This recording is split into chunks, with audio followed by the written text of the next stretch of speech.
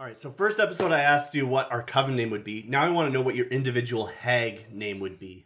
Dan? Granny what? I'm not that old. I'm like one of the younger people on the podcast. You are antisocial. I mean, ripping off your name from the first episode. True. You are antithetical.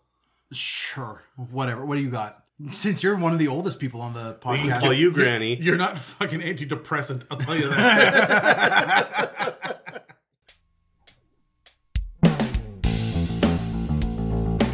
It's a Mimic, the round table Dungeons & Dragons discussion, where you never know what you're going to get.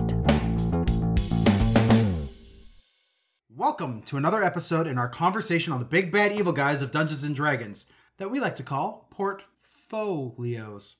I'm Dan, and with me today are Adam and Brad, and this episode is called Hags Set the Coven to 666 degrees. You know, you fucking butchered every... All right, just continue, Dan. How am I supposed to read it? Like it's English. 666 degrees. Just say 666 degrees? Will you just get to the point? Sure. Well, we have previously covered Beholders, Illithids, the Elder Elementals, Celestials, high-powered constructs, and some of the biggest, nastiest monstrosities, like Brad, from both of the Forgotten Realms and the Magic the Gathering campaign settings. And of course, this is part 2 of our 4-part conversation on hags. For all of these and more, including a buttload of humanoid mob monsters and a whole pile of fiends, you could jump over to Spotify, Apple Podcasts, and dozens of other podcast apps, or you could check out our YouTube page and playlist on monsters that we've built there. In this second episode about hags, the panel of Dungeon Masters is going to address the Dark Lady in the corner, the Night Hag. She's a little bit different from the other hags of Dungeons & Dragons 5th edition, but that doesn't mean that she's any less insidious. If anything, she's even worse. And by that, we mean better. You see, more than half of the It's Mimic podcast has faced off against one of these nasty old crones, and chances are good that if you've played Curse of Strahd or Dungeon of the Mad Mage, you have as well. But I'm getting ahead of myself. I'm just excited to dive in. But before we jump into it, Brad, Adam, what's the difference between a bargain with a fey creature and a contract with a devil, a pact with a patron, and a deal with a hag? Well, I know my answer. Do you guys want to weigh in on this before? Well, what's your answer? Okay, so let's start with the deal with the devil because it's really straightforward. They write it out, there is a contract. Even if it's a verbal contract, it's very specific. Read the fine print, but you should be protected by law. Yeah. Get a when good it comes lawyer. to that. So, and make it a construct from Mechanus, right? If you're going to get a lawyer. Yeah. A pact with the patron is very clearly them giving you power to accomplish things in the world, or you're siphoning power off of them, but that's less of a pact and more of you just stealing until you're big enough for them to swat you. Yeah. A bargain with a fey creature is usually just a whimsical need or desperate want in that moment. I would like one of your teeth for a chance to teleport across this land. Yeah, however, they don't have any purpose for the teeth. There's no grand scheme, and 3 seconds ago, they weren't even thinking about it, right? Yeah. But a deal with a hag, there's a long game. Mm-hmm. It is probably going to blow up in your face. You will regret it. Even the thing you get will be soured and poisoned. Mm-hmm. And your soul is very much at risk. Yes. Especially when we start talking night hags. But yeah, no, you're right. A devil won't go outside of the bounds of their contract. A patron, there is no contract to go outside the bounds of. It is just like a nod in an agreement, and you get this until I don't want to give it to you anymore. Yeah. Right? A bargain with a fey creature is more just like it's kind of meaningless, but at the same time, it's just weird. It is there for whimsy more than anything else. But a deal with a hag, they will go out of their way to put things in the deal that they can work around. Okay, all right. Let me put it to you like this: when you're dealing with fey, you're dealing with your practical joker friend. Yeah. Okay. When you're dealing with the patron, you are entry level position, talking to the president of the company. Yes. Yes. When you're dealing with a devil, you just got a letter from the government about your taxes and you did it wrong. Okay. Yep. And when you're dealing with a hag, you are car salesman. Loan shark. You are not going to win this. Yeah. So let's talk about these crosses of the Fae and the Fiend in D&D 5e. Let's get back into hags. From a general view, though, we're going to cover a couple other things. Namely, first, their names. last time we learned that the base nature of hags as vile and evil and despicable creatures. Now, I think with all things horror, it's the sweet and innocent that amplify the vile and the evil. Hags are a great example of this with how they choose to name themselves. Upon birth, again, a hag procreates by eating a child and then a week later giving birth to a daughter. The mother gives that child a standard name, and then that child lives its life for the next 13 years. I shall name her Stephen. Sure. However, Stevie is in, Schitt's Creek? Schitt's Creek. The hotel owner's name is Stevie. I don't know why that... Sure, I'm like Stevie Nicks. And did you say Rush for Stevie I Nicks? did say Rush. I don't know what Fucking shame. Yeah, I twitch. Are you Canadian? I've also had about 7 beers in the last 24 hours. Yeah. So Fleetwood Mac. Anyways.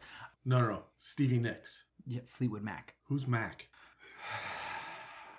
It's going to be one of them episodes, is it? I don't even know where I am right now. Okay.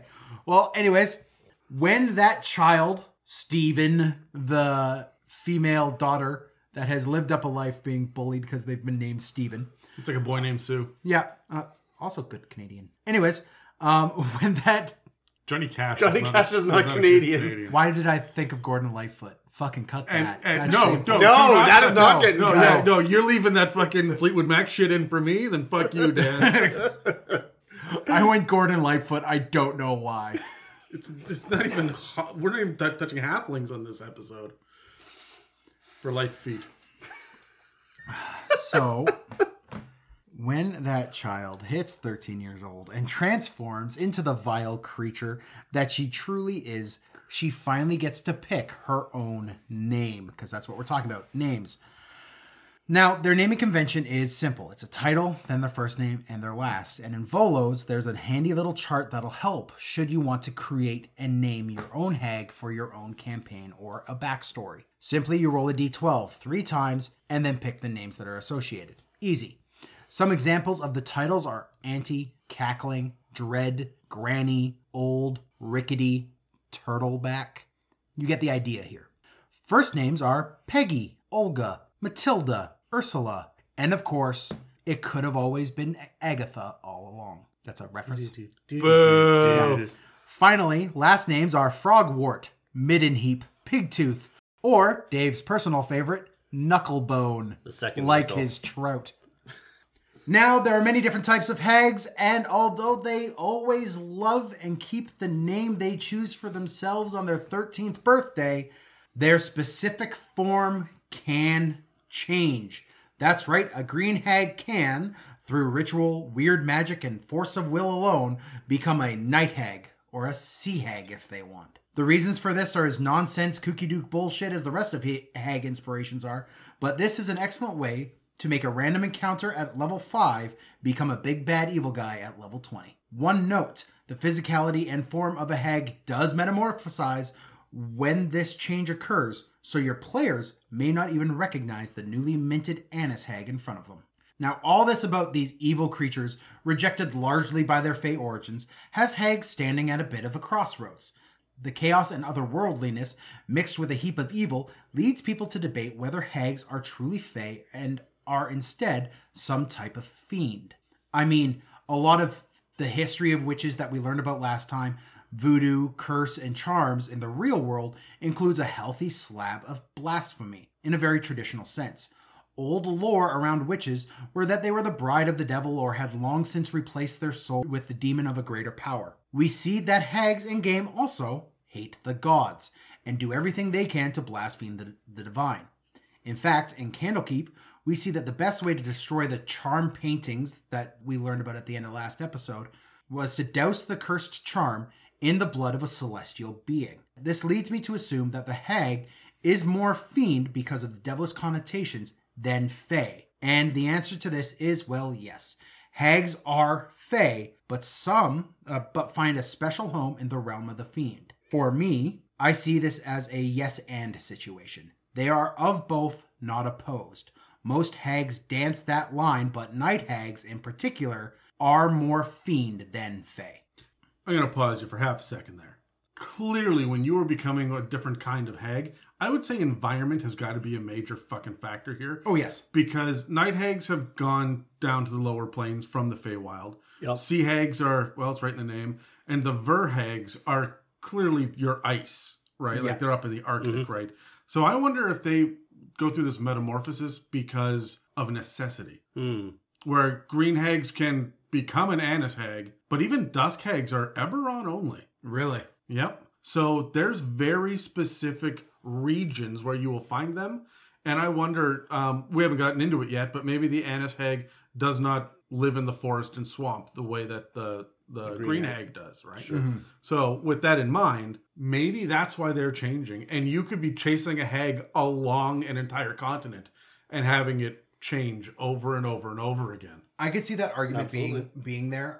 The only thing that would make me doubt that location plays as big a role in this is the fact that if your Annis hag goes and just starts living in the ocean and becomes a sea hag, she's dropping her CR by half and her general power level by half. Right, but now she's able to breathe underwater and can live there and escape to the next thing. Yeah, okay, I guess. Right, I guess I see and that. But...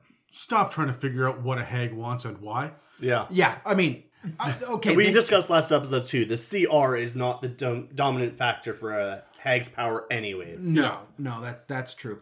I mean, we see that hags, especially we've just mentioned their motivations. Like, you're never going to understand them, but there is some sense to how they operate. They are very superstitious creatures, and being creatures who embrace the superstitions and fears of our old world, they still have to follow some rules. One example of this is the rule of 3. Numerology is going to be huge to the hag, and the numbers 3, 7, 8, and 13 are especially going to be powerful for them. 7 and 13 because of the good and bad luck associations, and 3 because of the rule of 3s. All things come in 3s. Good things, bad things, and weird things that surround hags. Covens must have 3 members, or if you're particularly cruel, a number of members divisible by 3. You must say an incantation 3 times to properly cast a spell, and the best potions only have 3 ingredients. Some hags are so old that they claim ownership over the planar rule of 3, but all hags follow it. Except occasionally sea hags. When they become sea furies. According to Matt Mercer. Yeah. But even then, I would make that a coven of 7, 8, or 13, right? Yeah, sure. Yeah. And I mean, I would play into the rest of the superstitions as well. We mentioned this in the last episode, but broken glass and black cats. Oh, broken mirrors? Yeah. Yeah, and... ladders to walk under. A raven that crosses your path, things like that. These are going to be superstitions that when I'm playing and running a hag, I am focusing on. Now, outside of a coven, hags are very solitary creatures. We know this. They love their freedom and independence, but still hold to membership in the dark sisterhood of haginosity. Did you just come up with that? Yes. Boo. Finish your beer. Boo. I don't like it. I would consider myself hagnostic. Nice. Oh, I'm going to be haggard by the end of this episode. Do you have another one, Dan, or we just move forward? Okay. I don't. I'm not witty like that. I don't have that shit. Hags will keep each other informed of world events or possible threats to the sisterhood. They communicate magically, physically if they must, or simply by raven. But the important thing to note is that they talk. Now, mind you, we've said that they don't actually like each other. They just recognize that they're related in some horrible, twisted way. Like being paired with someone you hate for a science project that you bury the hatred long enough to get an A. It's kind or of to record a podcast. I was just thinking that. I wrote it and deleted it, and then wrote it again, thought about it for a while, went away, had a beer, came back, deleted it, and wrote that. So we hate you, Dan. Yeah, I'm well aware. One of the consequences of this is if you attack and kill a hag with your party, it is only a matter of time before the neighboring hags know all about it. And if the relationship with that hag was friendly, or how that translates to a hag, or your party did something to threaten the sisterhood in particular, they will band together into a coven to hunt you, your family, your friends, your pets, and everything you've ever loved. Then they will salt the earth and curse the land you walked on just out of spite. Or, if the other hag was a particularly loathsome hag, the other hags may reward you for your good deed. And remember, good deeds come in 3s too. There is a social structure, however, with hags. because of this communication, and it isn't based on type as much as it is age and power. All hags innately know who the most powerful of any given hag is and bow to the will of one such hag. They have titles too, with grandmothers being the most revered and aunties being the middle manager of sorts. Also, remember how hags procreate? A grandmother that brings a new hag into the coven grants that new hag a modicum of their status and respect by association. What's interesting to me is when you're reading the book, you keep seeing all the stuff about the sisterhood of hags and the dark evil sorority of hags, but they're all daughters and mothers, right? Yes. There's not a whole lot of sisterhood involved. You have the one that births two others that are identical versions of them, Yes. who will then go off and do their own coven and birth more. Like, there's clearly like a lineage thing with hags, which is interesting. Well, I want to talk about this real quick because a lot of hags will only give birth to one creature, like you said, right? And that'll kind of be how they live their life. They'll have one because they feel that urge to, and then they won't do it again. However, since some hags truly detest others more than the temptation of power could hold, a certain level of craftiness has occurred. Remember, the gestational period for a hag is a week. So you eat a baby and you deliver a baby quicker than you could get a package in the mail if you're old enough to remember the times before Prime and Amazon. Do you think that hags like mail packages? Considering that they don't procreate.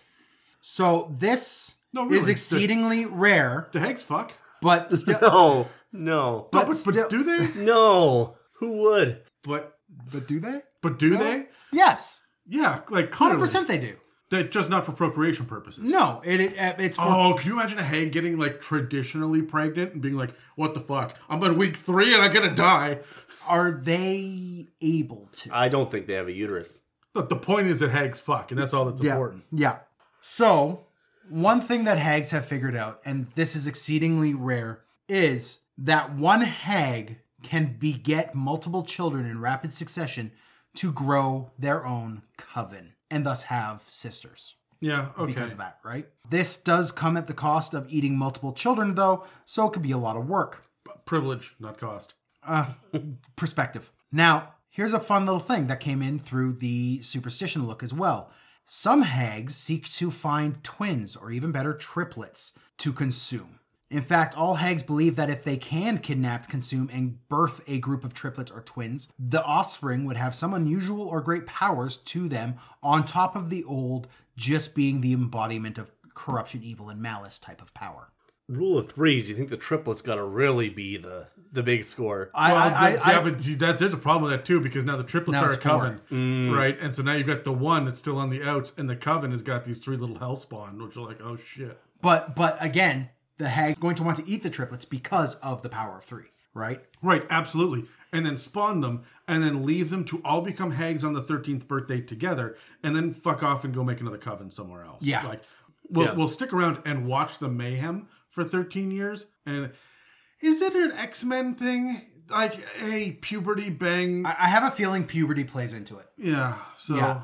It's numerology, but it's also just like biology. Adolescence, yeah. All right, let's talk about covens for a second. Hags detest being around others, and will typically avoid it. However, should the cause be great enough, they will band together in a grouping called a coven. Simply being part of a coven grants the hag access to more power, often in the form of spellcasting. Simply being part of a coven grants the hag access to more power, often in the form of spellcasting, as well as a handful of close proximity bickering, infighting, and inconvenience, as the weird magic of one hag will often interfere with the weird magic of another. So obsessed with the rule of threes, a coven that loses a member will either dissolve immediately or, more likely, find another hag to fill the role. This will often call for a testing period as well, and I guarantee to you that this test is going to be as weird and twisted as their magic is. That said, a coven could, very rarely, be open to including a particularly powerful evil spellslinger to their mix.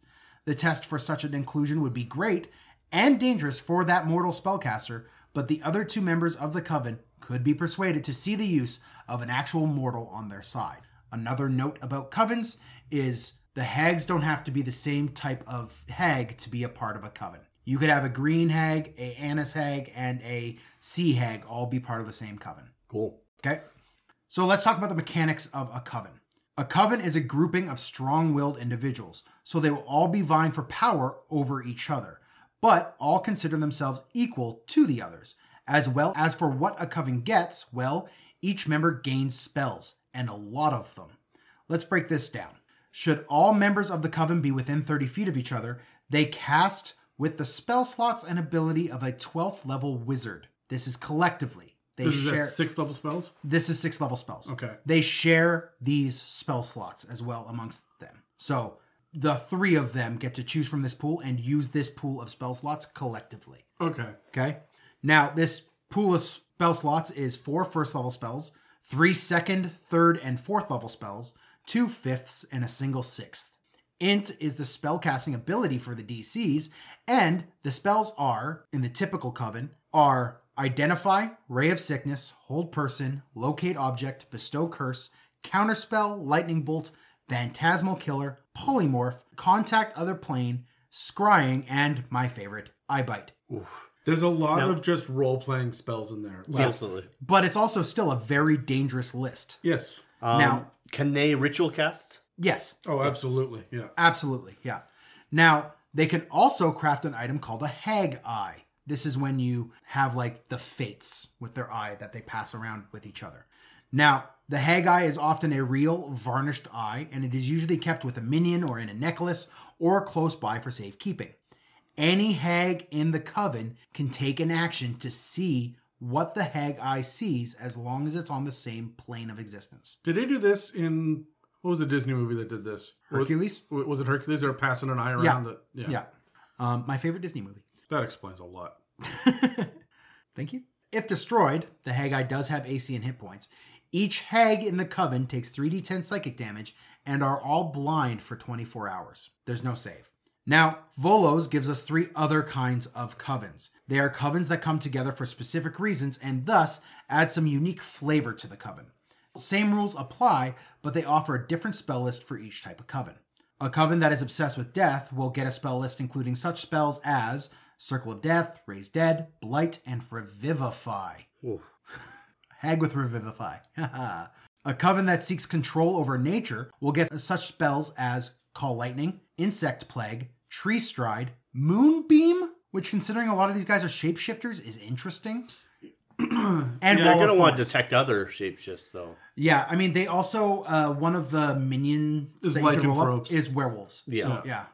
I just want to rewind to the Death Coven for a minute. Revivify is interesting, but it's not as powerful as you think. Because it's not like one of the hags dies and then they can bring them back. Because if one dies, the coven's broken, they don't get They the don't spells. cast.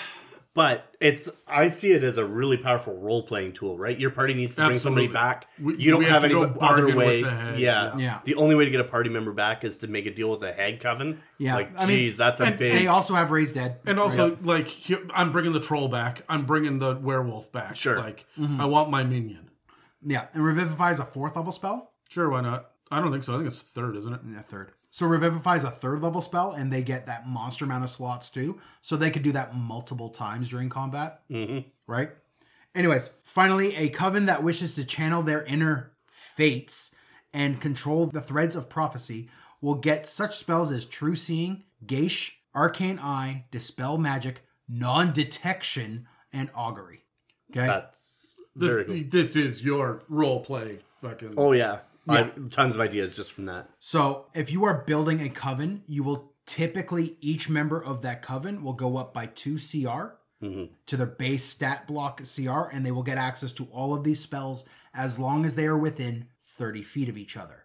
Now, for the death and nature and prophecy covens, I'd also want to reflavor the Hag Eye in some way, shape, or form, but Volos doesn't do that. So that would be just a homebrew mechanic.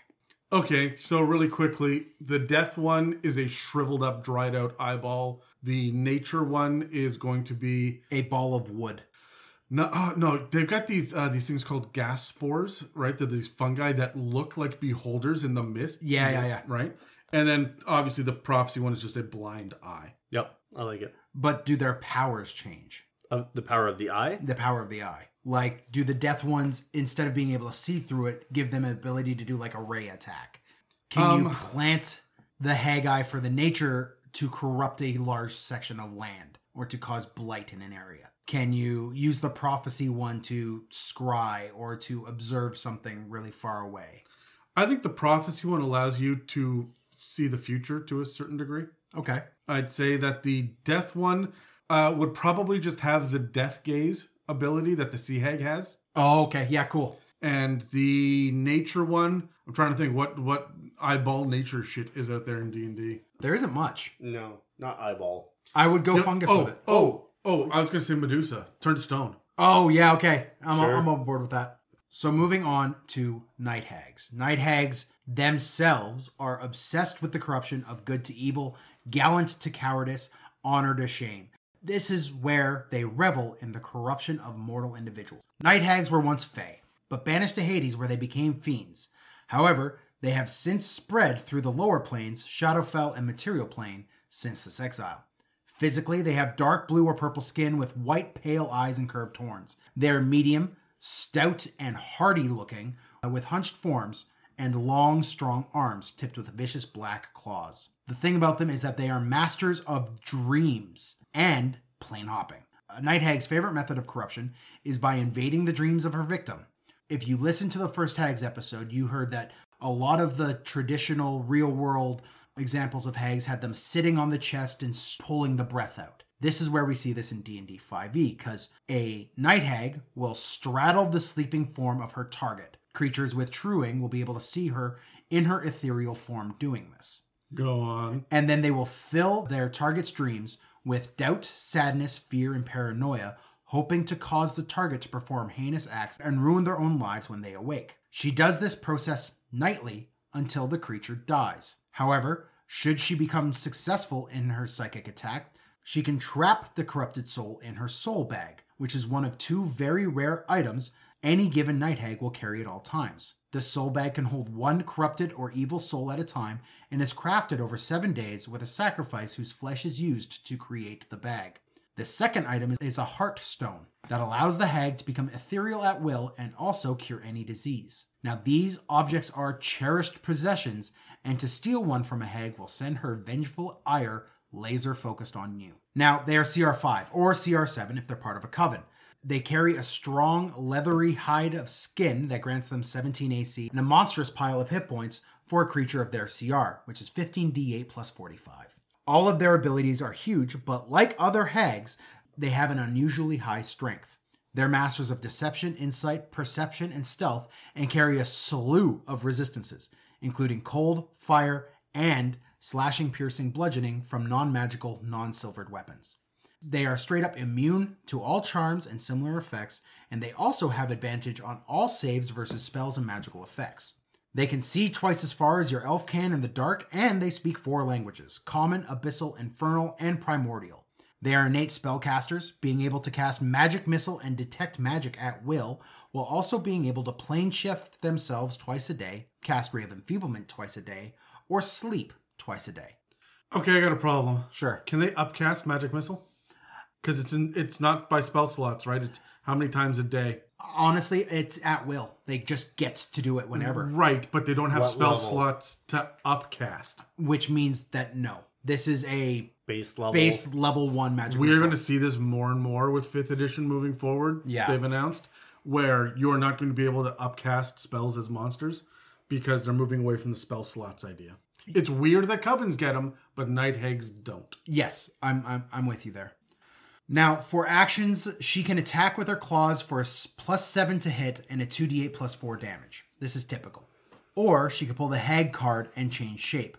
Now, unlike some hags, this is no illusion at all, but is instead a polymorph-like effect, and she can change her size, becoming small or medium, but it must be female.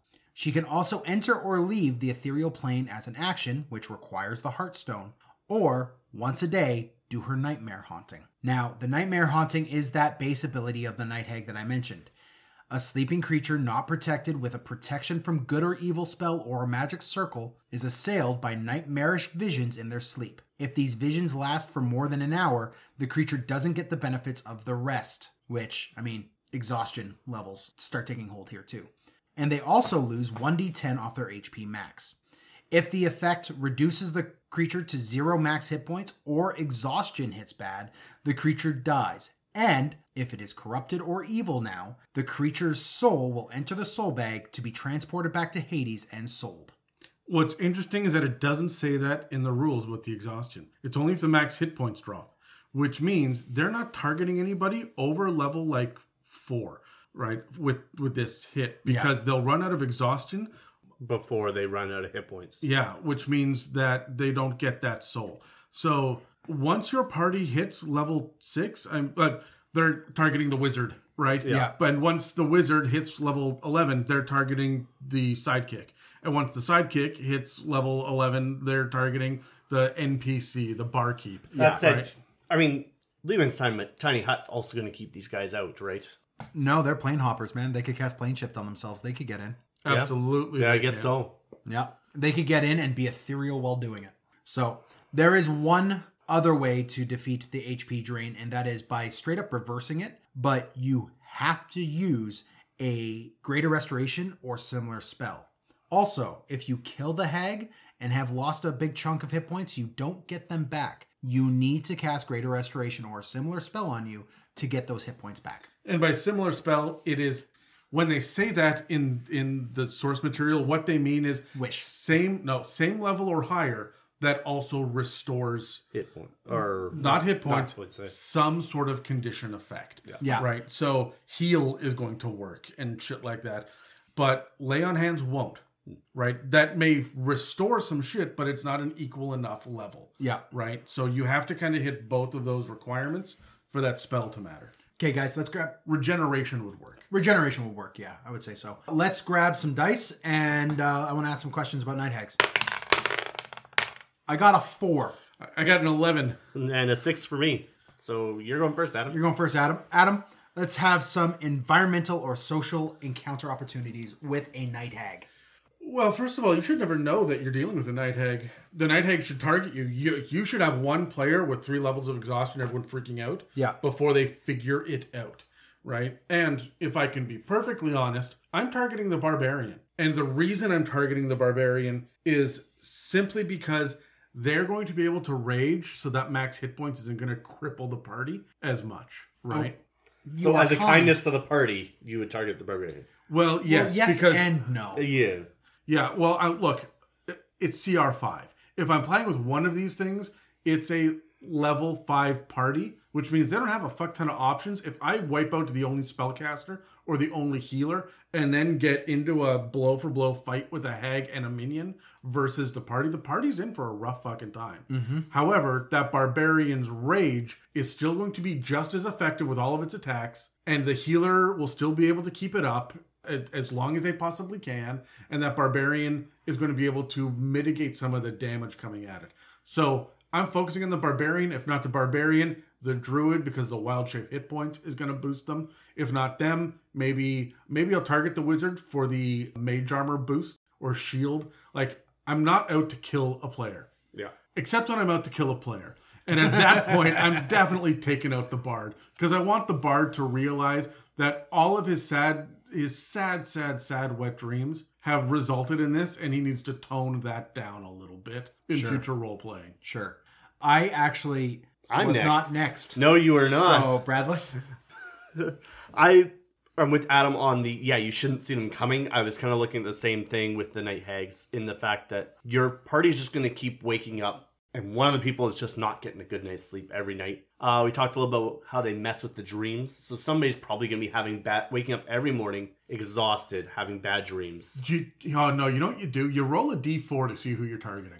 Like, to hit the whole party, right? So all of the party's like, why did I get a level of exhaustion? And then 3 days later, why did I get a level of exhaustion, right? And nothing changed. And so you could actually plague them with this for a while. Yes. Right? Yeah. Yeah. Absolutely. I am a firm believer that these guys will screw over a spellcaster far more than a martial player.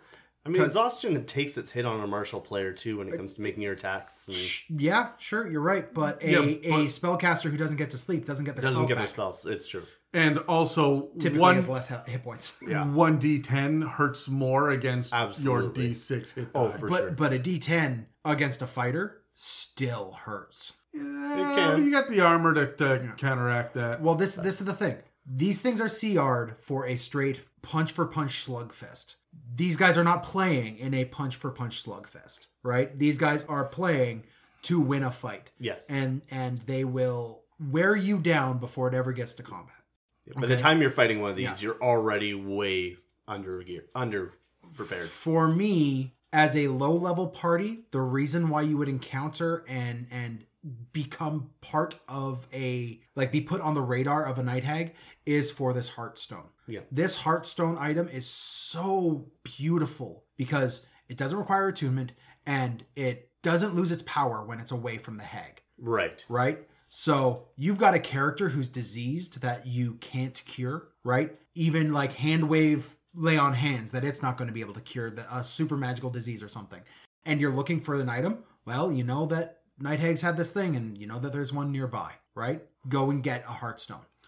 I really like the idea of the soul bag too, except that your character's got to be evil. It has to be an evil soul that you're trying to... Mm-hmm. Yeah. So it doesn't hit the same, right? I actually don't like that. I would just like, if it kills, it gets the soul. I feel the same way. It reminds me of, a Night Hag is going to team up with a succubus, who's also from the lower planes, and... Also from Hades specifically, I think, right? I'm not so sure about that. They're strongly tied to Grads. Oh, yeah. Right. So, however, their whole thing is about invading dreams and seducing and corrupting you to evil. Yeah. Yep. So I think the two of them go hand in hand. And because the Night Hag is ethereal and has the change shape, the succubus/incubus can go back and forth between genders, let alone just like a visage, right? You could fuck with the Night Hag. Or with the party with the Night Hag. For example, if the succubus and the Night Hag take the same form, you can totally mess with the party, but we totally know that this person is the Night Hag, and then you see them both together. My only push against that is that hags are typically solitary, and I don't see them working with They've got minions. They absolutely would want. Yeah, I guess that's true. And I would agree with you for the average hag, but a Night Hag is going to lean on this fiendish side. And realize just how fucking beautiful that partnership could be to create chaos and like destroy people's lives. Yeah. And so that's a really, really good duo. I'm gonna team them up if I'm gonna. Cool. What do you have for battles with a Night Hag? You don't. They don't fight. They just don't. They can, but with no multi-attack at CR5 doing 2d8 plus 4 slashing hard stop. That's or it. A magic missile. Yeah, or magic missile and run, right? But magic missile is when you run. Yeah, absolutely. You are there to, or when you've got like half the party is down to 7 hit points. You want to dish them out across the party. Yeah, just or you got that one guy dead over there, and you just really want to make sure he stays dead. Well, and that's the wonderful thing. If it has not occurred to you before as a dungeon master, magic missile is your player killer because the moment that they hit 0 hit points, a single casting of magic missile counts as 3 hits, which counts as 3 failed death saves. So they're done. It's over. The end. Hard stop. So I think that the Night Hag is not going to engage until they clearly have the upper hand. Yeah. So when it comes to combat, the answer is minions. Mm-hmm. And that's it. I got nothing else for that. No. They're going to ethereal, get the fuck out, cast magic missile to cover their asses, and leave. Yeah. You touched on it there. That was the only thing I was going to add was the ethereal, right? They're going to make use of that so they can't be touched. And they don't want to fight you face to face. The way I would have a Night Hag fight, and this is going to get boos from the person across the table from me, but they work very specifically in dreams. Yes. So having a session that is a romp through a series of dreamscape battles sounds like something that would be incredibly interesting to me. No, I'm all for that. But you go to Eberron to get your inspiration for 2 reasons. One, they have a plane of dreams that is clearly listed. It's in the Exploring Eberron book, the Keith Baker one. But you can find a lot of that info online from previous editions. But additionally, on top of that, they've got these weird aberrations that will latch onto people and come back with you when you wake up. And they're fucking nasty. So yes, yeah. Yeah. You go fight a night hag in Dreamscape and fight her off and you win. You come back, you didn't win. Yeah. You have a major issue on your hand. Yeah. What? I was gonna say, like, just with the fighting in the dreams too, I don't think the hag herself is going to be there because she's gonna be pulling stuff out of your past to mess with you. Yes, but you don't win that fight with the Night Hag. No, it doesn't matter anyways. You don't Yeah. win a fight with a Night Hag. You just straight up don't. Even if you win in the dreams and stuff, you've just knocked her back and she wakes up in her hut going, fuck, I got a migraine today. Try again tomorrow. Yeah. I would have her take that 1d10 psychic damage that she would take if the eye is being destroyed. The 3d10? Yeah. Yeah, from the hag eye being destroyed when that explodes. Well, that's 1d10 per hag or 3d10? 3d10 stock. Oh, okay. But yeah, no, I'm with you. Yeah. Give them some psychic damage. absolutely. Make them blind for 24 hours just to slow them down a little bit. And then in 2 days, after your party's got comfortable again, oh, we didn't get attacked last night. We must be good. No, bitches. No, you didn't. She's back now. Yeah. She had her day rest. And Okay, what about a plot hook or a campaign idea following a night hag, Adam? Well, I love me some hags, but honestly, night hags for me, in traditional 5th Ed lore, we already have a lot to work with. But my favorite one that we haven't really seen a campaign based around is the fact that there was a night hag that's directly responsible for Asmodeus being the way that he is. There's a night hag that is directly responsible for Zerial being the way that she is. Mm-hmm. Night hags are mucking about in the background, fucking people over. There was a night hag, I believe, that was involved in creating Lord Soth in Dragonlance. Jeez. Right? Like, the big bads out there usually have a night hag going, yeah, but do this. Right? And so even your witches, that, because there are a few of them that are just kind of littered about, are easily reflavored to night hags. Yes. If sure. you want to up a battle, put the night hag stat block on top of Baba Lysaga. Nope, Baba Lysaga from Curse of Strahd. No, from Curse of Strahd. Because she's not a hag, but she's clearly a hag. Yeah. Like, she doesn't get any of the hag shit, but is clearly a hag and talks to hags and is like, very obviously that's what this is. Right. Yeah. Right. And so anytime that you run into anything like that, that's the direction I'm heading. Brad, what about you? For me, I'm, again, leaning deep into the dreams, and I'm actually going to tie it to a warlock, who necessarily, either an NPC or if you have a player who's a warlock in the party, I want a night hag specifically picking on them, making them think that Their patron is doing shit in their dreams. That's beautiful. That's what I want to do, and I'm going to use it to manipulate the party to go somewhere that they think that they're pleasing the warlock's patron, but actually they're serving the will of a night hag. Just like the warlock wakes up one day thinking he's been doing great work for his patron for the last week, and then goes Eldritch Blast, and nothing happens, and the patron's like, it's just taking away the power. Yeah, because just you're not listening to it anymore. You're done. Yeah, he's you're like, cut off. But I've been listening to everything you've at. Yeah, The other thing things you can do with that. The other thing that's really cool too is we don't really have a hag warlock patron. Oh, you could with this very easily. Well, but it's not going to take you much to reflavor the Fae. No, the genie. You could do Archfey, yeah, genie. But Night Hag could be Pact of the Fiend as well. Yeah. Right. But did you guys forget that Van Richten's gave us Hexblood, which is a playable race now? It's the new lineage, so you can actually start to fuck around with hags and that as well. Cool. So there's a lot of stuff to do with hags. And of all of the hags, I think the Night Hag is probably the most devious. If not the strongest, they're the ones that are going to plan the long game. Yes, I'm with you on that one. Another quick question for you, though. Fiends, as a general rule, need to be killed permanently on their home plane. Yep. So... That's the Fae. Honestly, I think it's the same thing with the Fae. Fae need Not to be... specifically in 5th edition. Unless Domains of Delight have said that, because I haven't looked into that yet. But not specifically in 5th edition. It's Celestials and Fiends hard stop. Okay. Well then, yes, you need to go the extra mile. But then what is her plane? Are you killing her? Hades. Is it Hades? It's not going to be the Feywild? No, they're specifically... Hades. Night Hags are from Hades, hard stop. Yeah. Okay. Yeah.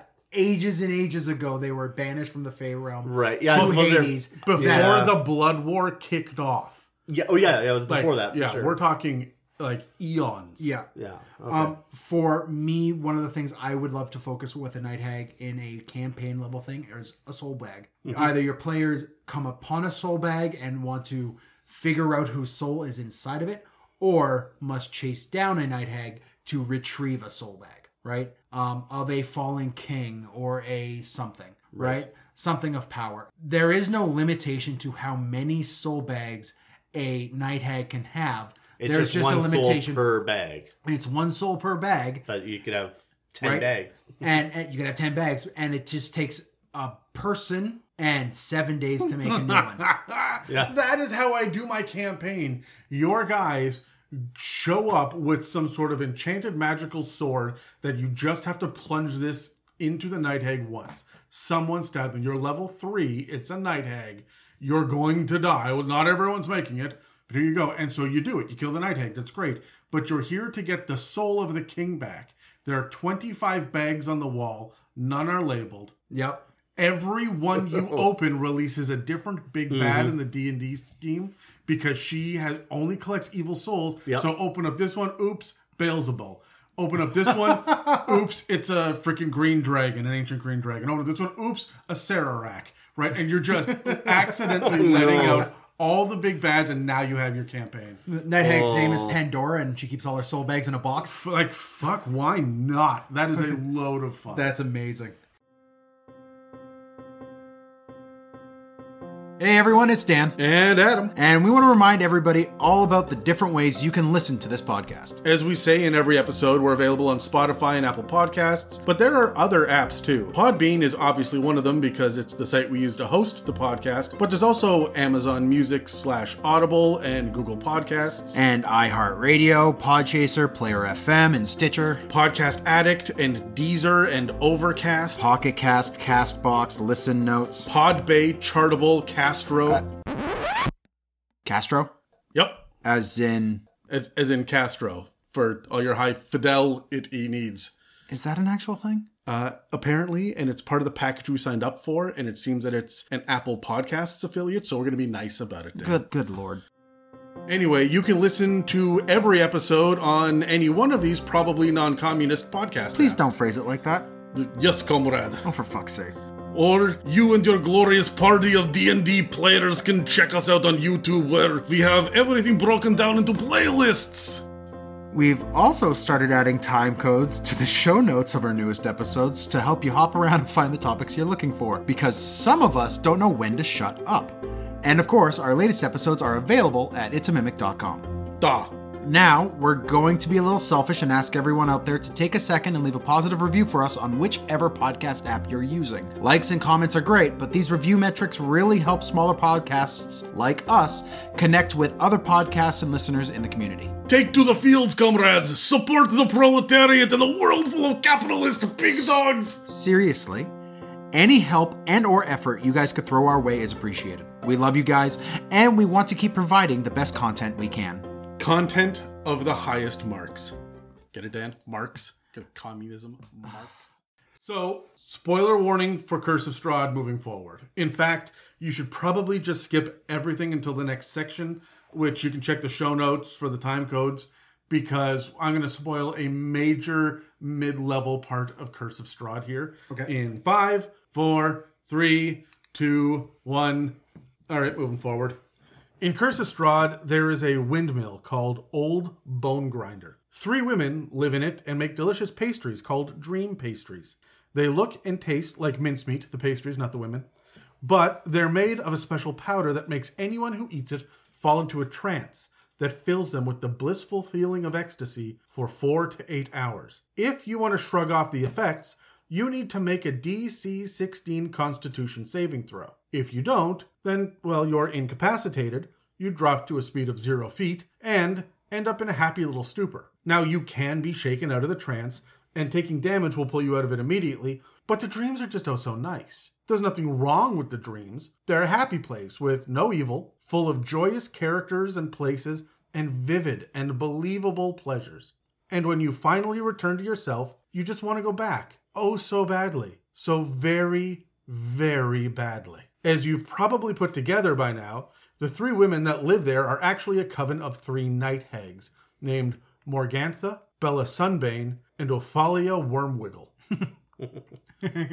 When I thought that they were making pasties, my worm wiggled a little too. If you haven't put it together yet, you might when you realize that they're at least not normal. When they come upon someone who can't pay them, they accept payment in the form of young children instead. Womp womp. These children get stuffed in a sack, tied to a cart, and driven back to Old Bone Grinder, where the night hags strip the flesh from them, eat every wet and wriggling morsel, and then set aside the bones. For what, you might ask? Why, grinding up into powder, just like the name of the windmill says.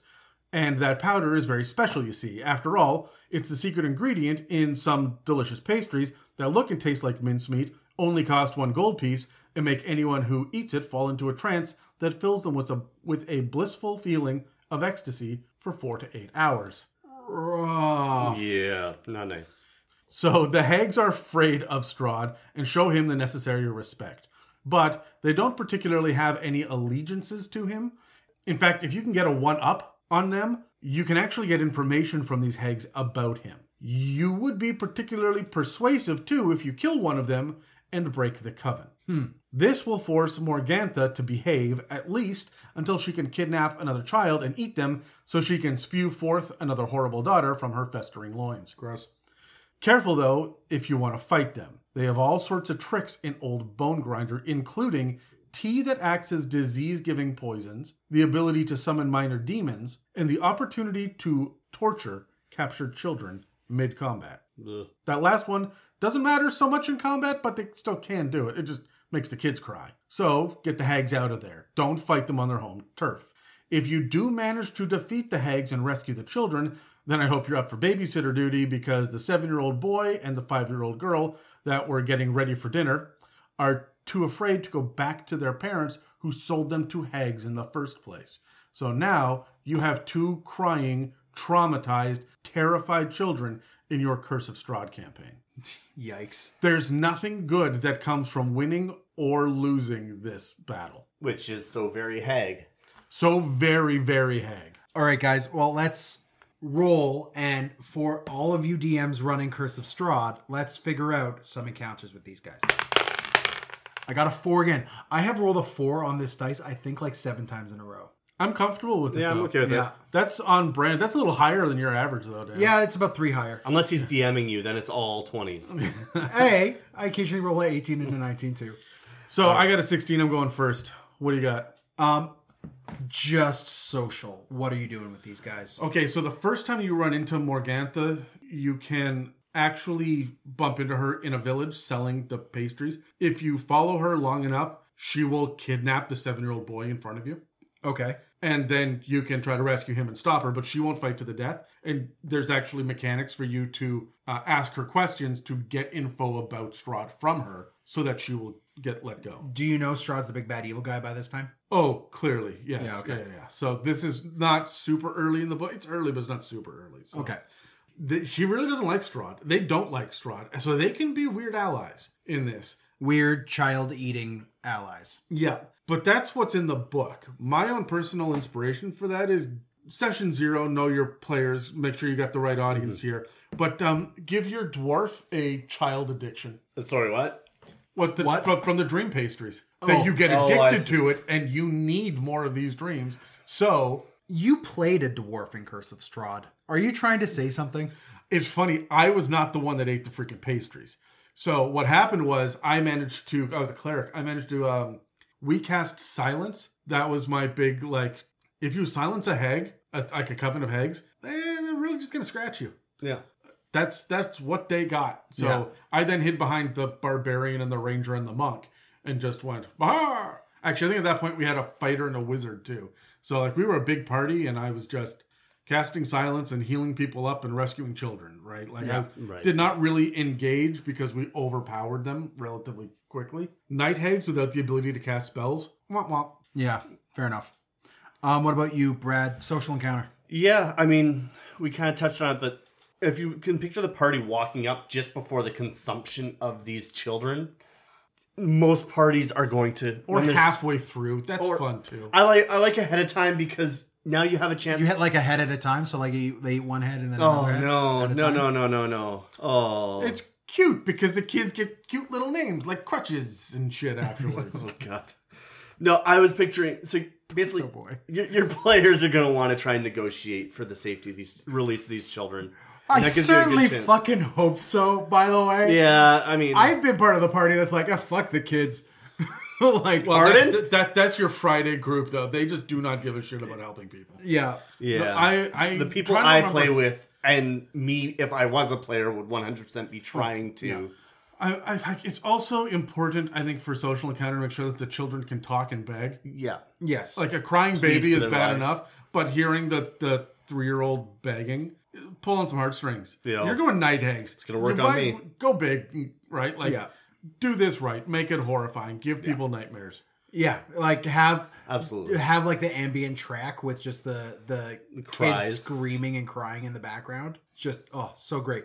For me, the thing that I really love about them is not necessarily the social encounter with the hags themselves, but the social encounters with those affected by the hags. Those who are either addicted to the pies or have sold their children or have had to give their children up.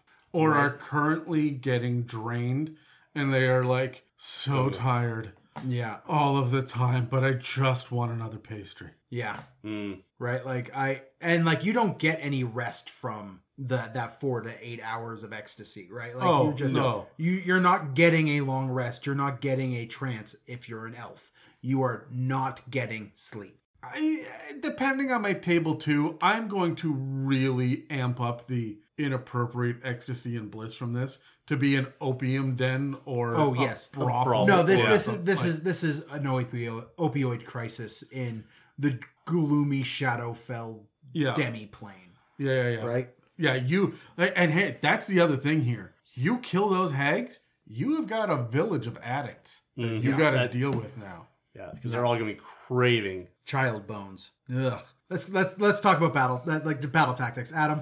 Like I said, casting silence, taking away the ability to cast spells is huge when it comes to dealing with night hags specifically.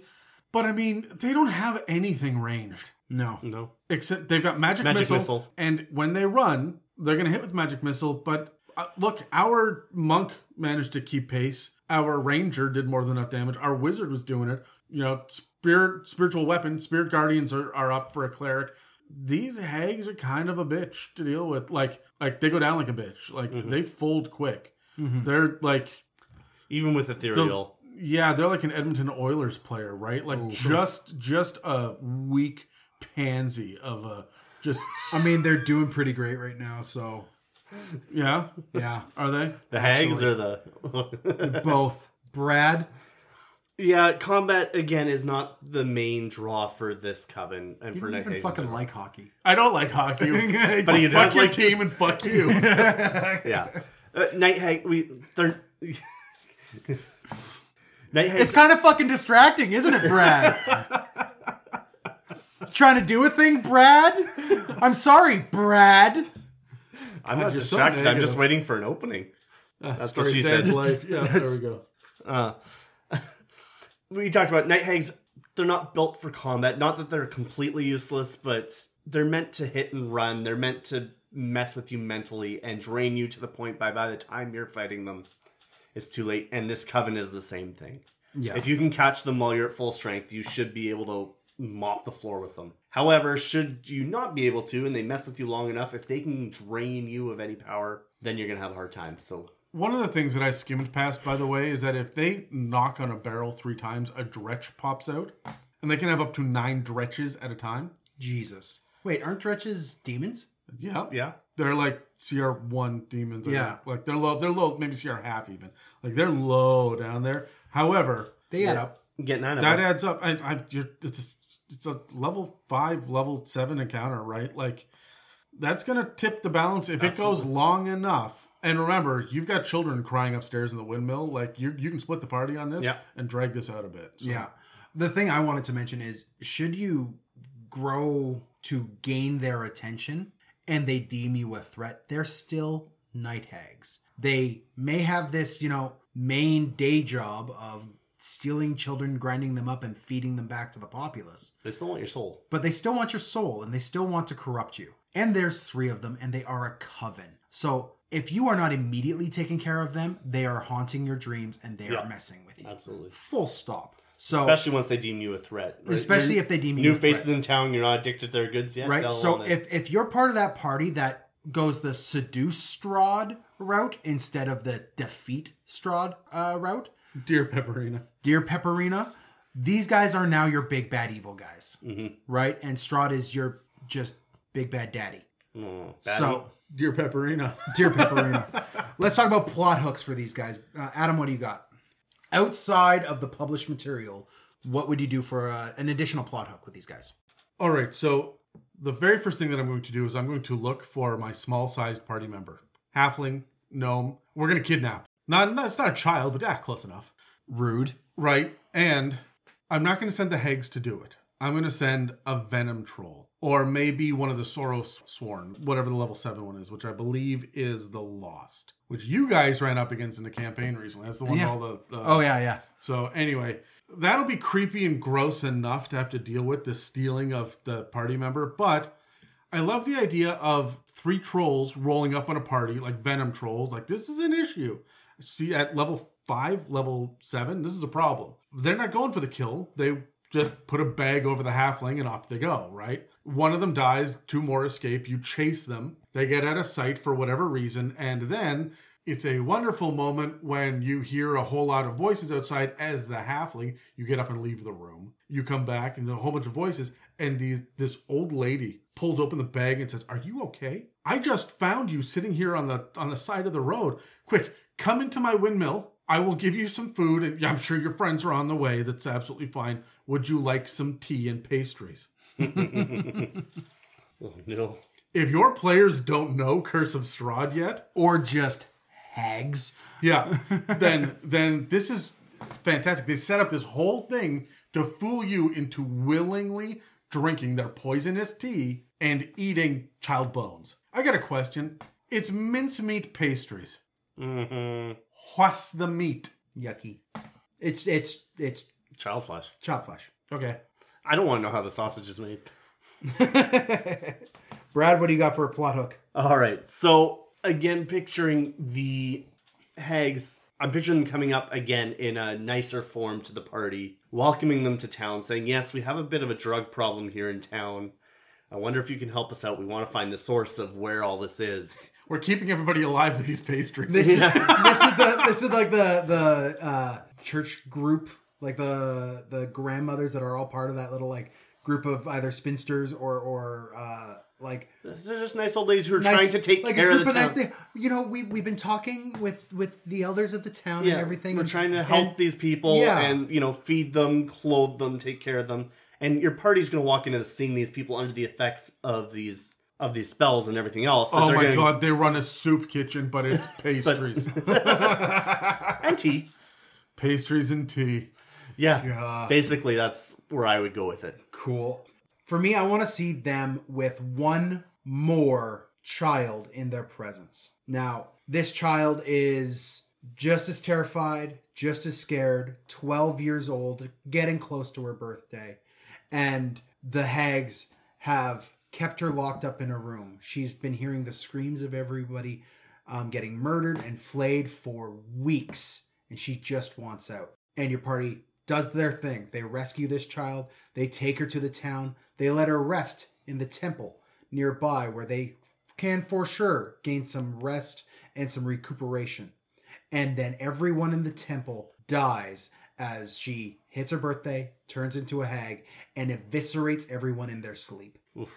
I had an icky thought, Dan, and you're not going to like it. Oh, no. So how do hags procreate? They eat a child. Okay, well, hold on. Incubate them for a week. Hold on. How do they make their pastries? With bones of children. Yes. How do they get the bones? They eat a child. So for every child they steal, they actually get 2 children. The one that they eat and get the bones out of, and then because they just ate a child, they birth one 7 days later and get to eat again the newborn infant because they don't want more than 3 in the coven. And then they use those bones to make the sweetest pastries. eating their own offspring. Adam, Yes. I've asked you on the podcast before not to do math Yeah. because it never ends well. It does not. This is But then this is why. But then they eat the newborn infant. There's like when you fight these hags, they should be different degrees of pregnant. I agree. I 100% so agree. horrible. From That's 1 to 7 horrifying. days. Because Yeah. the max is 7 days. That's absolutely horrifying, but I agree. gross. Still, yikes. No, That's thank what I you. said. I found it icky. I did math. But okay, No, thank okay. you. So here's my question: So what's the diminishing returns? No, they just get a new infant. It's just only 7 days, right? So they got to eat other children the other 6 days of the week. You can't get double pregnant, right? So I guess like, that's true. Yeah, but I mean, the way that these things get pregnant, could you get double pregnant? So they eat 3 meals a week so they can have triplets. They got this a freaking baby farm in the fucking attic. of There's old just Boat the Grinder. one hag that's sitting back going, "Oh, There's your See- fucking plot hook. We need a cleric. It's time to give birth.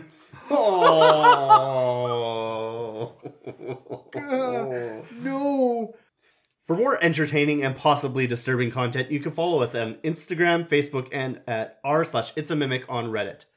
If you have any questions for upcoming mailbag episodes or any questions in general that you would like a response to, you can also email us at info@itsamimic.com.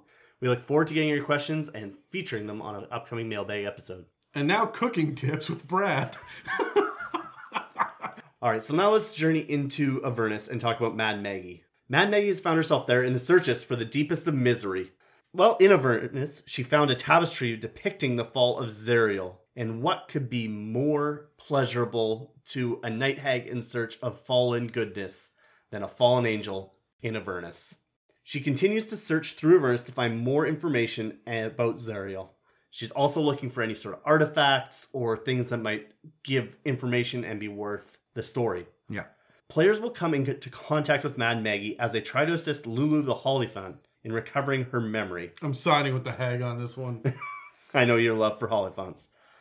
So, given her ties to Zerial, Lulu the Hollyphant that is, Mad Maggie will gladly help in the retrieval of the memories as it provides more information on her search for the story of Zerial.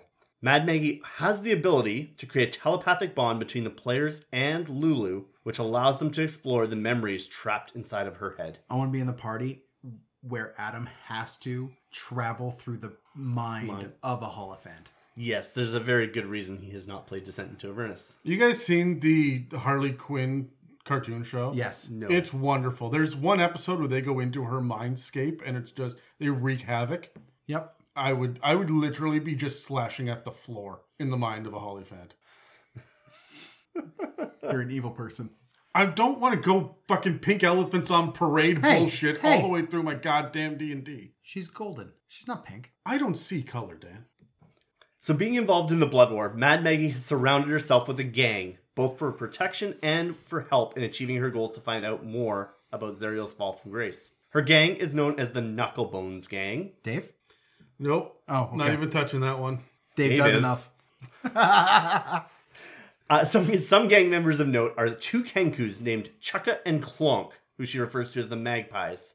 These Kenkus are Mad Maggie's mechanics and operators for her infernal machines. So should I mention, her soul bag, when she collects the souls, she uses those souls to actually fuel and drive her machines. She's already in an infernal plane, so Exactly. she can convert the souls that she gains, which there's no shortage of evil souls No, here, easy to grasp. into soul coins, which is what you need to run an infernal machine. Exactly. I like the idea of her not even having this conversion. She just has the soul bag sitting open on the back like Doc Brown with the DeLorean in part 2. Tossing souls in. Yeah, just- Just keep them emptying the running. bag over a tube in the back. Absolutely. Get in there. Get in there. Yeah. So these, That's how you got wet knuckle bones, Dan. Gross. anyway, so these Kenkus are the ones who maintain her infernal machines, keep them running, and drive them for her. There are some side quests to try and help them out. They've got some issues, but that's not relating to the hag herself, so we'll keep moving. There's also a fiendish flesh golem named Mickey in her service, a creature of her own creation. He has no goals of his own other than to serve the hag. Nice. That's Oh. Wrong, Mickey? Wrong, Mickey. Okay.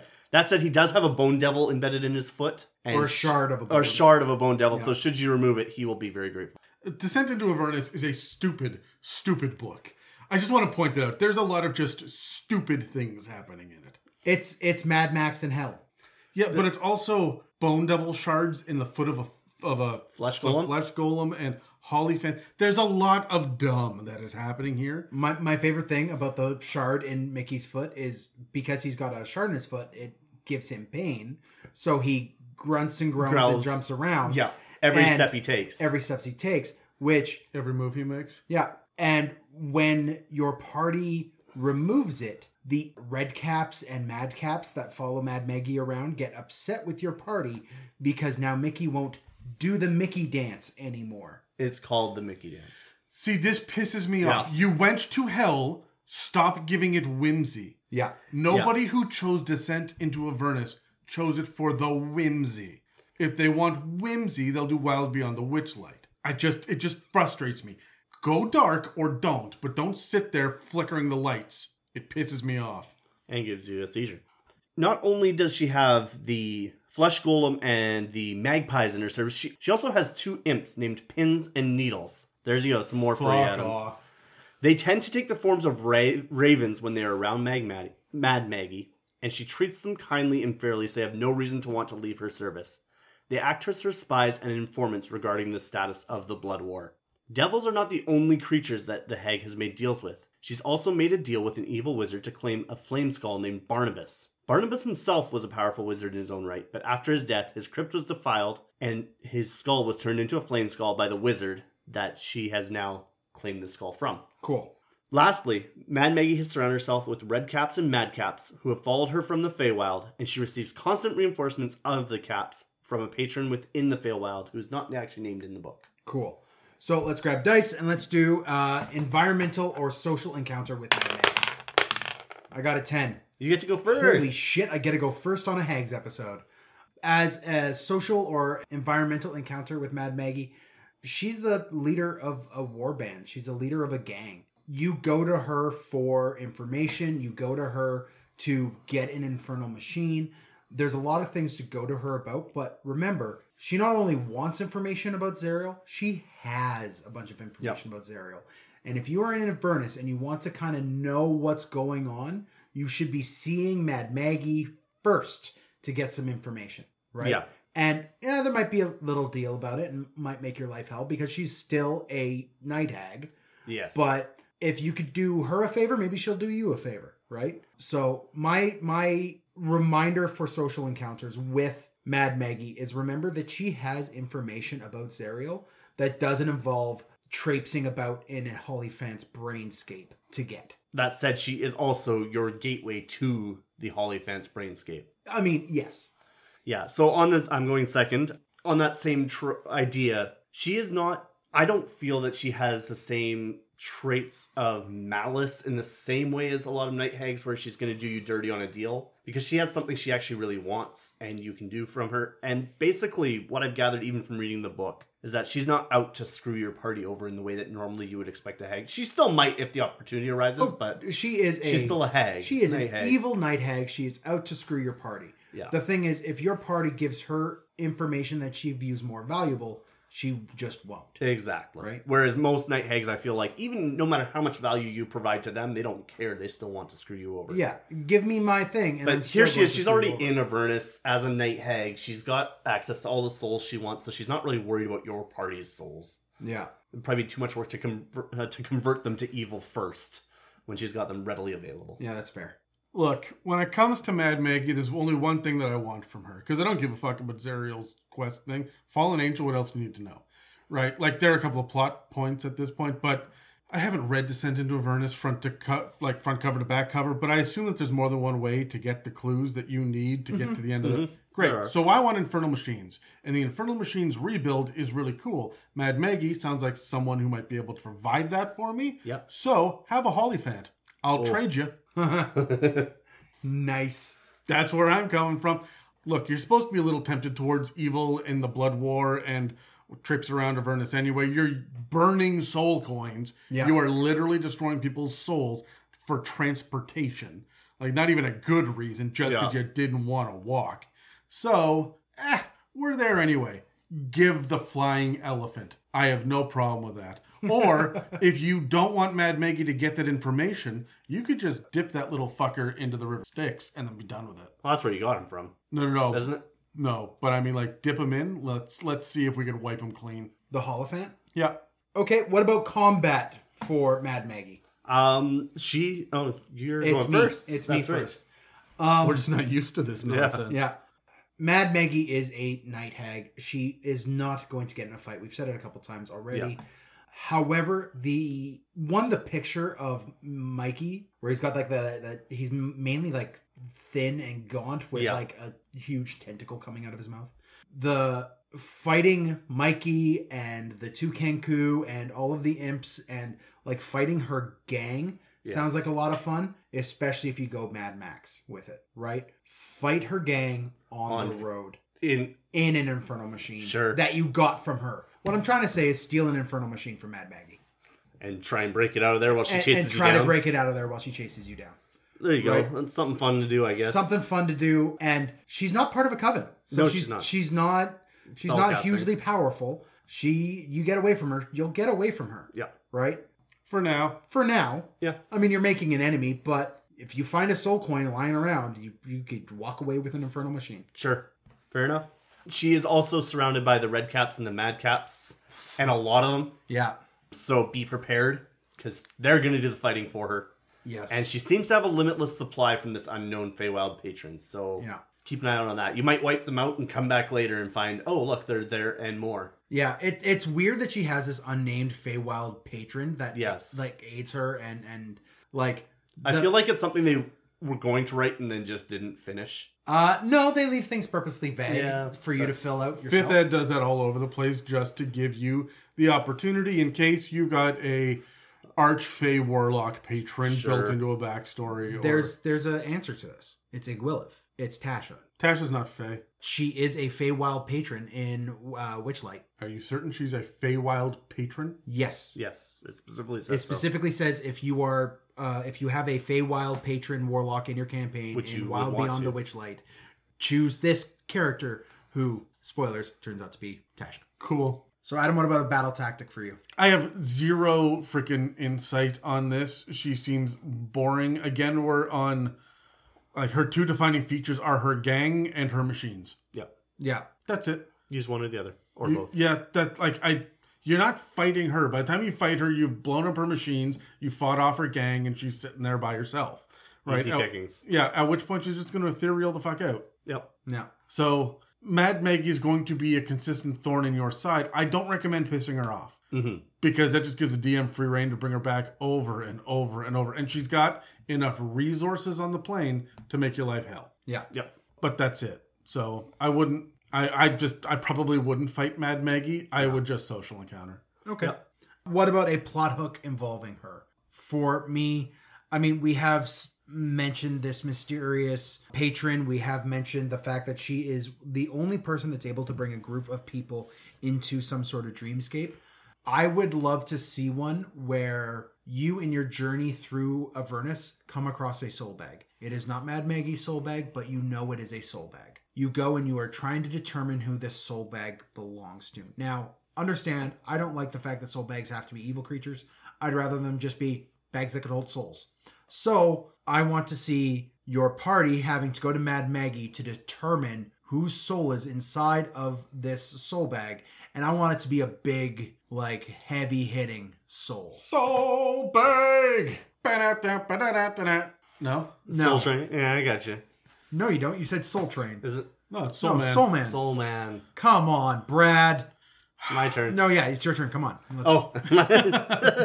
There's enough plot hooks in the book itself. Follow them. Like, she's a major plot point within she really Descent is. into Avernus. It'll be hard to miss her. There's enough there. I don't feel like we need to flush her out any further. Look, she wants info, which means I'm dicking around by the River Styx. I really, like, if she desperately is going to screw you guys over and she's got your back against the wall, dangle that Hollyphant over the River Styx and say, you're going to let us go. Yeah. right? Like, even if you're bluffing, do that. Like, you have something she wants and you can easily erase it. Yep. Yeah. And And you don't care about it. I know, I don't. I do. Yeah, but No, look. I don't care. I really don't. But that's another way that I would erase Mad Maggie from the campaign is toss her in the river Styx. You don't have to fight her. You have to shove her. Would that have the same function it has on every? Everyone. There are like Thanks, Gary. there are like 6 creatures in the entirety of the Forgotten Realms cosmos that can withstand the river Styx. Jeez. And she ain't one of them. Not by a damn sight. Not by 25 or so levels. So, guys, let's grab the dice one more time. As we wrap up this episode, I want to know what kind of insight into night hags could you use for your homebrew campaigns? I got a 19. 16. Yours is cocked. Yours is Come cocked. on. All right, I'll re-roll it.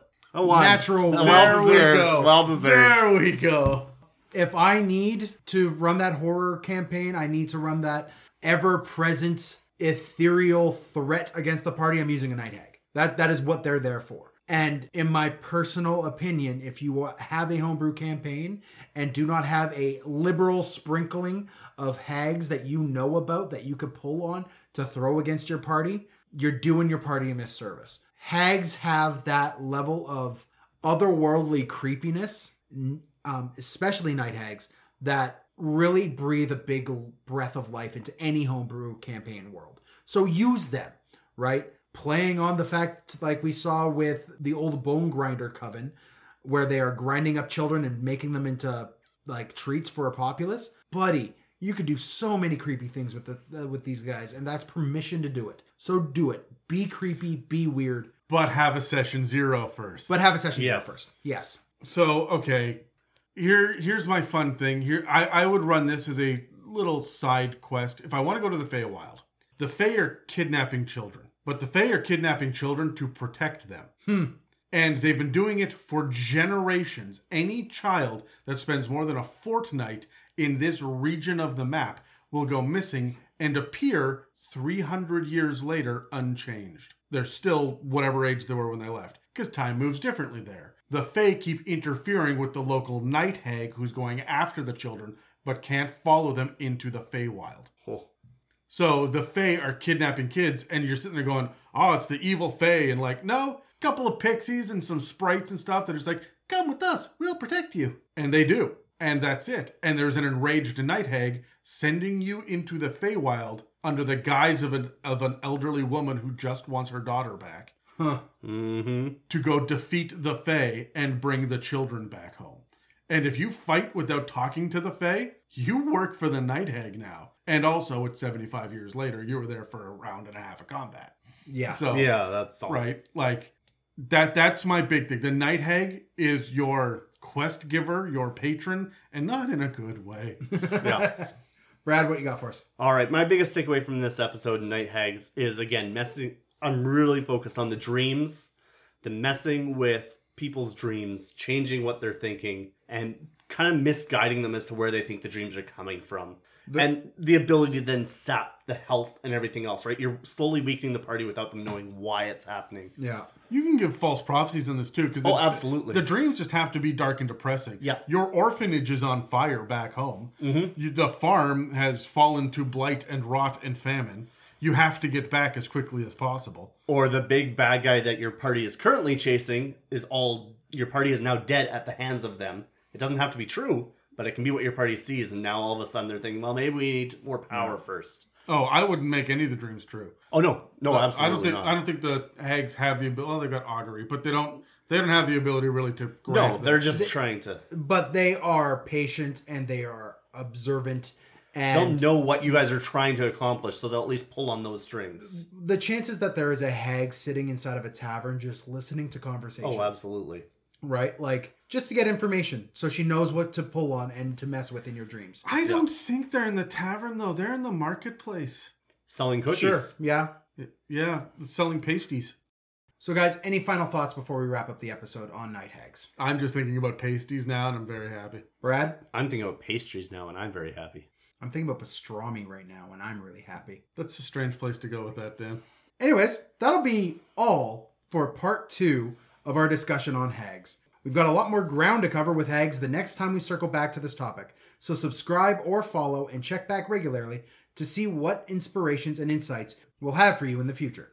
Next week, we'll be sitting back to discuss how Dungeon Masters should handle expectations of players and managing power creep. Thank you for listening to another episode of the It's a Mimic podcast. If you'd like to support us, we have a donate button on our website, www.itsamimic.com, as well as a store with some very sexy pasties. Well, we sell stickers, but they could be pasties. We also rely on word of mouth Brave enough. to get shit out to the community about the podcast. So please pass the word to everyone you know that we're available on iTunes, Spotify, and YouTube, and down at the old bone grinder, as well as most other podcast apps. Thanks again for listening to It's a Mimic, where you never know what you're going to get. This has been an It's a Mimic production. Inquiries, requests, and questions for our mailbags can be sent to info@itsamimic.com. Now, I don't want to get into the specifics of Baba Lysaga's movements in Curse of Strahd, but we clearly have to cover her. Again, more Curse of Strahd spoilers, so bail out from the episode here if you haven't played it or you're in the middle of it. But Baba Lysaga, she's an old witch who the other hags in the realm look up to. She used to be Strahd's mother's midwife until she formed an unhealthy obsession with Strahd as a boy, and then she got banned from Castle Ravenloft by Strahd's parents. But now they're dead, and not in small part because she prayed to an evil deity to kill Strahd's mother, and she thinks of herself as his true mother now. Strahd, however, is oblivious to this, and Baba Lysaga hovers just outside his life because she can't bear the thought of a confrontation and possible rejection from her precious little vampy boy. Now, Lysaga has some allies in Castle Ravenloft who are a coven of witches, and she relies on them for information, but that's as close as she'll get to Strahd. So that means that she's overprotective and prone to violence because she's a big fucking groupie. They never say the word hag, and she doesn't get hag powers, but come on. I mean, come on. Yeah. For starters, she definitely feels like one because she has a moving hut, very similar to Baba Yaga's. Baba Lysaga's, though, pulls itself up onto roots growing from a stump under the floorboards and walks around like a spider. If you want to defeat the hut, you need to take it on in combat, which is a pain in the ass because it's a CR11 siege monster with a bunch of immunities, an anti-magic field inside, and a ton of hit points. So I just suggest finding the hidden gem inside that animates a thing and stealing it, but you'd better have a good dexterity saving throw because people have lost fingers trying to get that gem in the past. As for her own stats, she's also CR11, but she's a spellcaster with a bunch of nasty spells, so she's an issue to fight. Blight, Cloud Kill, Finger of Death, and Power Word Stun are particularly troublesome. She can also use an action to change into a swarm of flies and is protected by a non-detection spell. She gets 3 attacks with the quarterstaff each turn, and she's also able to summon a swarm of insects once per long rest. Honestly, she's just a pain to deal with, but not impossible to kill if you can get her away from her hut. If you fight her while she's with her animated hut, you're probably not going to be able to take her on. After all, Curse of Strahd is only meant for player characters level 1 to 10, and this honorary hag sits well outside those parameters. I'll unmute it and he'll be like, "No, Dan, for the last time, you can't lick my nipples." This is part 2 of our fucking. Whenever someone says buttload, I wonder how many of them they can fit in their butt. Oh, all of them. Fucking, I'm not even on the first fucking section. Enough to cover the surface of Uranus. Fucking goddamn it. No, that was a knucklehead trout. Yeah. There's no bone in that. It's an invertebrate, I'm pretty sure. Pretty sure Dave's a fan of the second knucklebone, though. Flava beans? Flava beans? Fava beans. Fava beans? They're not flavor beans. Flavor Flavor There's going to be a lot on the cutting room floor. All right, so we're going to step out into Avernus now and talk about Mad Maggie. When I first heard about Old Bone Grinder, I thought that is a great name for the back room of a strip club. Oh, Because they probably are old bones. Can we market stickers with tassels? I am now, yes, for graduation. The top of that cap. Tassels, Oh, okay. Yeah. What were you thinking, Dan? Nothing.